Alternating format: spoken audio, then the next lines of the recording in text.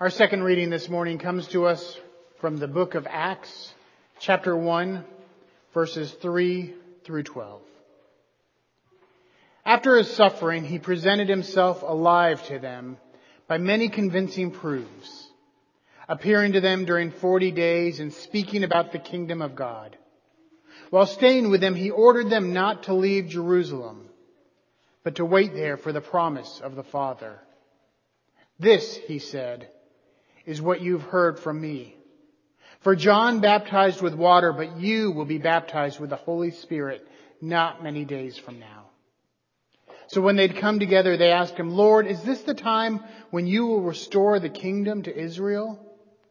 He replied, it's not for you to know the times or periods that the Father has set by his own authority. But you will receive power when the Holy Spirit has come upon you. And you will be my witnesses in Jerusalem, in all Judea and Samaria, and to the ends of the earth. When he had said this, as they were watching, he was lifted up, and a cloud took him out of their sights. While he was going, they were gazing up towards heaven. Suddenly 2 men in white robes stood before them. They said, Men of Galilee, why do you stand there looking up toward heaven? This Jesus, who's been taken up from you into heaven, will come in the same way you saw him go into heaven.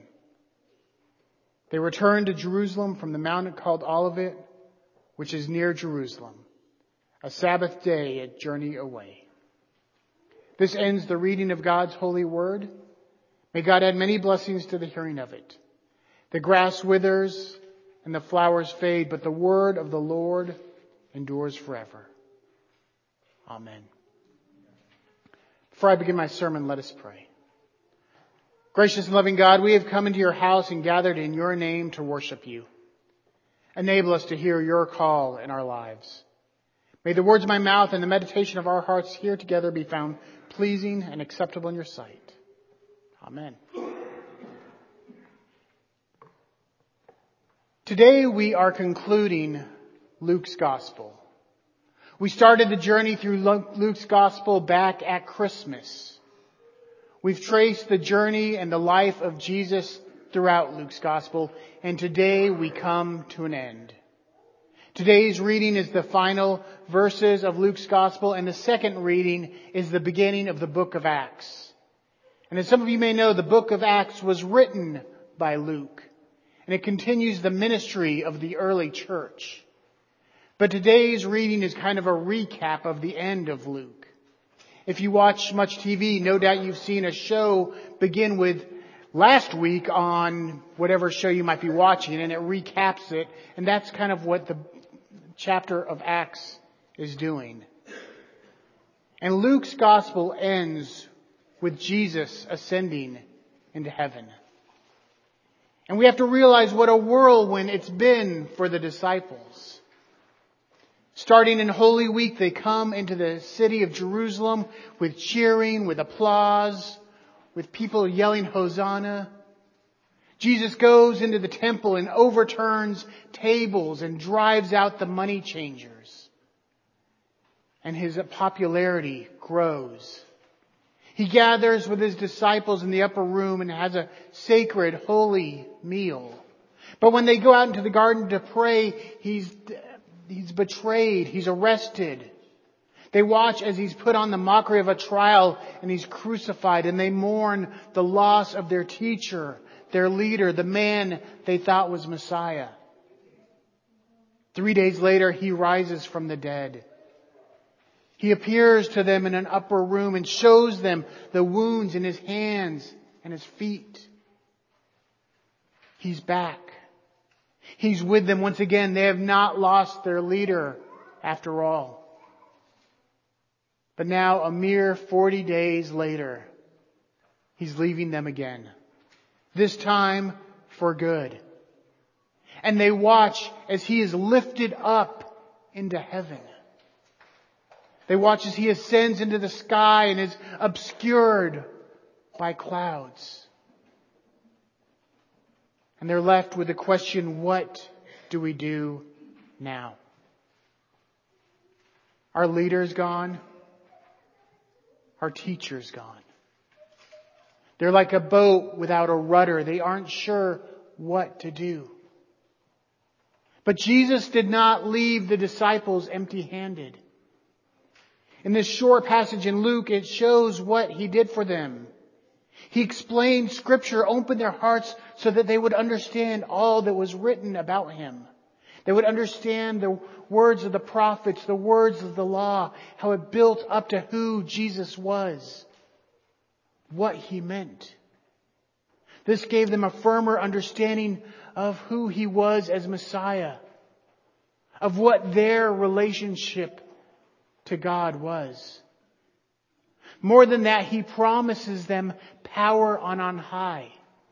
He promises God's gift of the Holy Spirit. And He gives them a mission.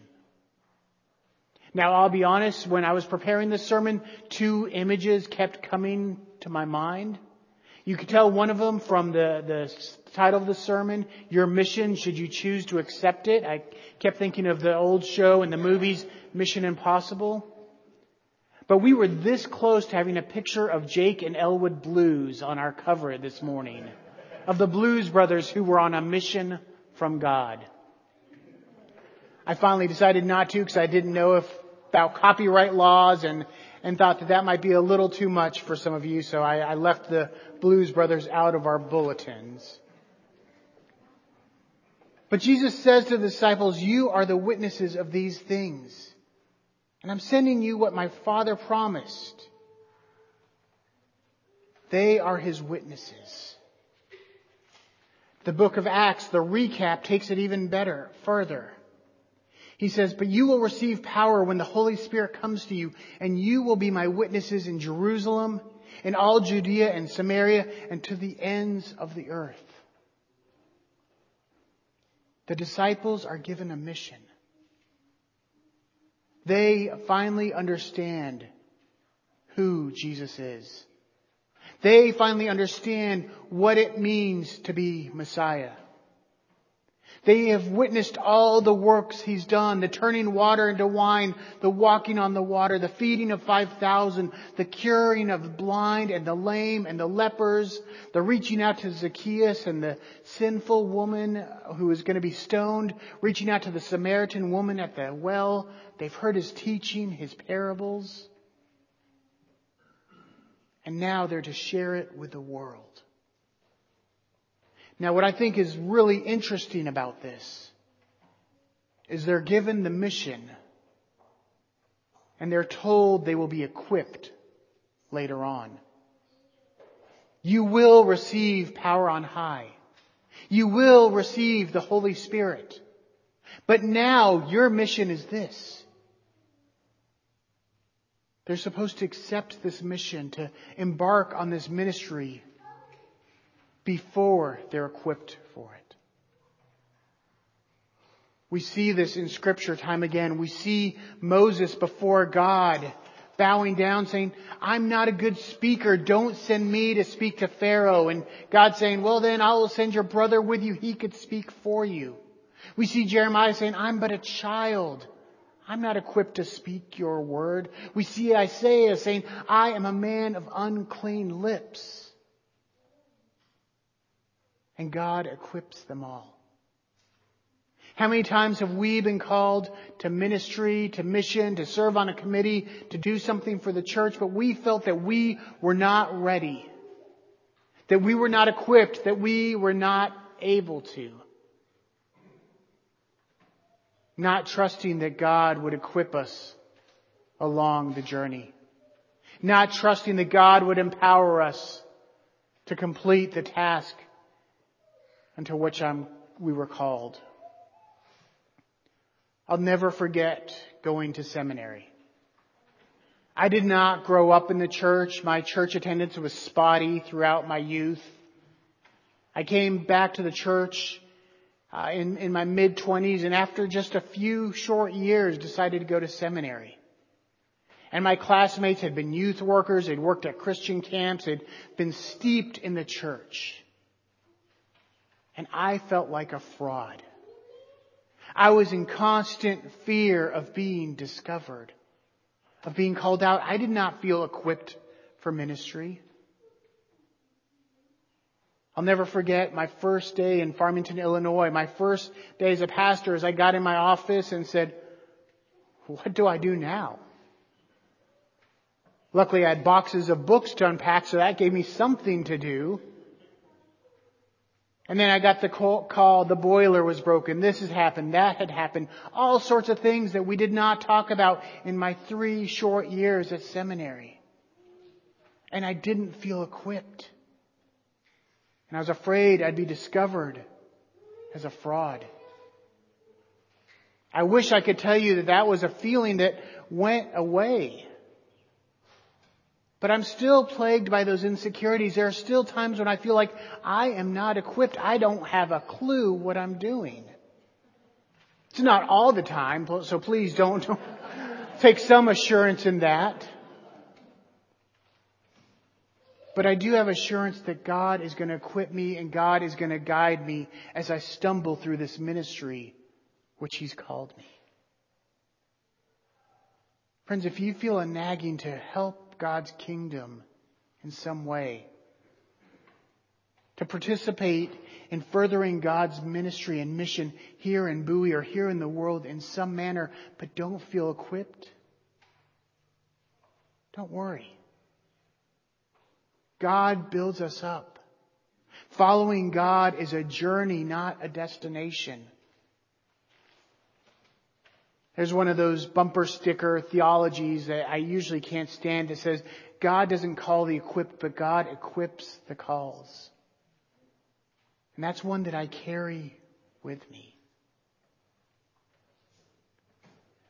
I think it's interesting that last week's readings, Jesus showed the disciples the holes in His hands, His feet, and His side. That after the resurrection, Jesus is still in a broken body. And it's that broken body that ascends to heaven.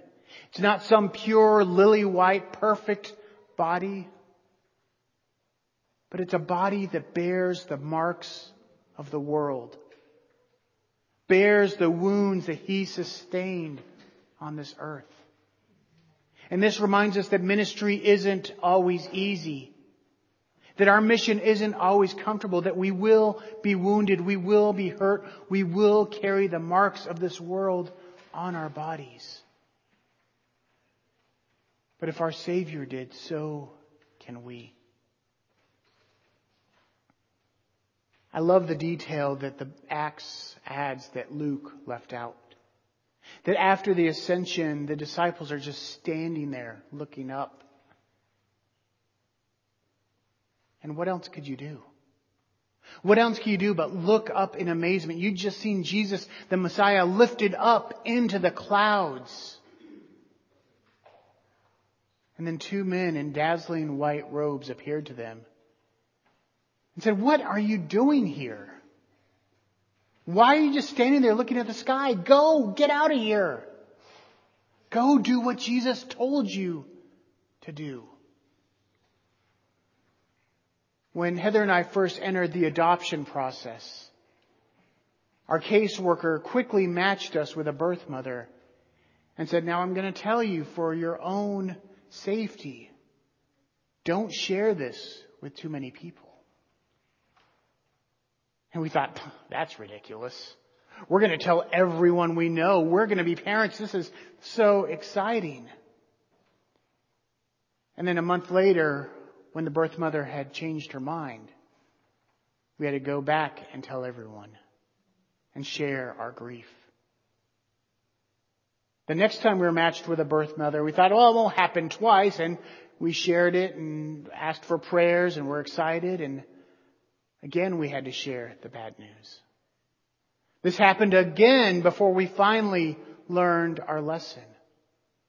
And I remember when we got the call about Hannah, that there was a mother who was due in 3 days who wanted us to parent her child. We were so excited. We wanted to shout it from the rooftops. But we couldn't. We didn't. We called 3 people. We called both of our parents And we called one dear friend because they had suggested we go shopping to buy gifts for the birth sisters. And our friend had children about their age, so we enlisted her to help us buy essential baby needs and gifts. And that was it. We had received some of the best news of our lives, and we wanted to run and shout and share it. Because that's what you do when you have good news. That's what you do when something amazing happens to you. That's why the angels told the disciples not just to stand there. They had received amazing news. They had received the gospel, the good news. They had witnessed one of the most remarkable events in the history of humanity. The life, the ministry, the death, the resurrection, the ascension of Jesus Christ. So how could you just stand there and not share it? Not shout it from the rooftops, not tell everybody you know. Friends, we may not be direct witnesses to these things, but we know it to be true. We've read the Gospels. We've heard God call to us. So how can we just sit there on Sunday and not shout it throughout the week? How can we come to church once a week and not further God's ministry every day in our lives? How can we not work to build up the kingdom of God with all that we know and all that we've experienced? How can we stand there just staring at the sky? Amen.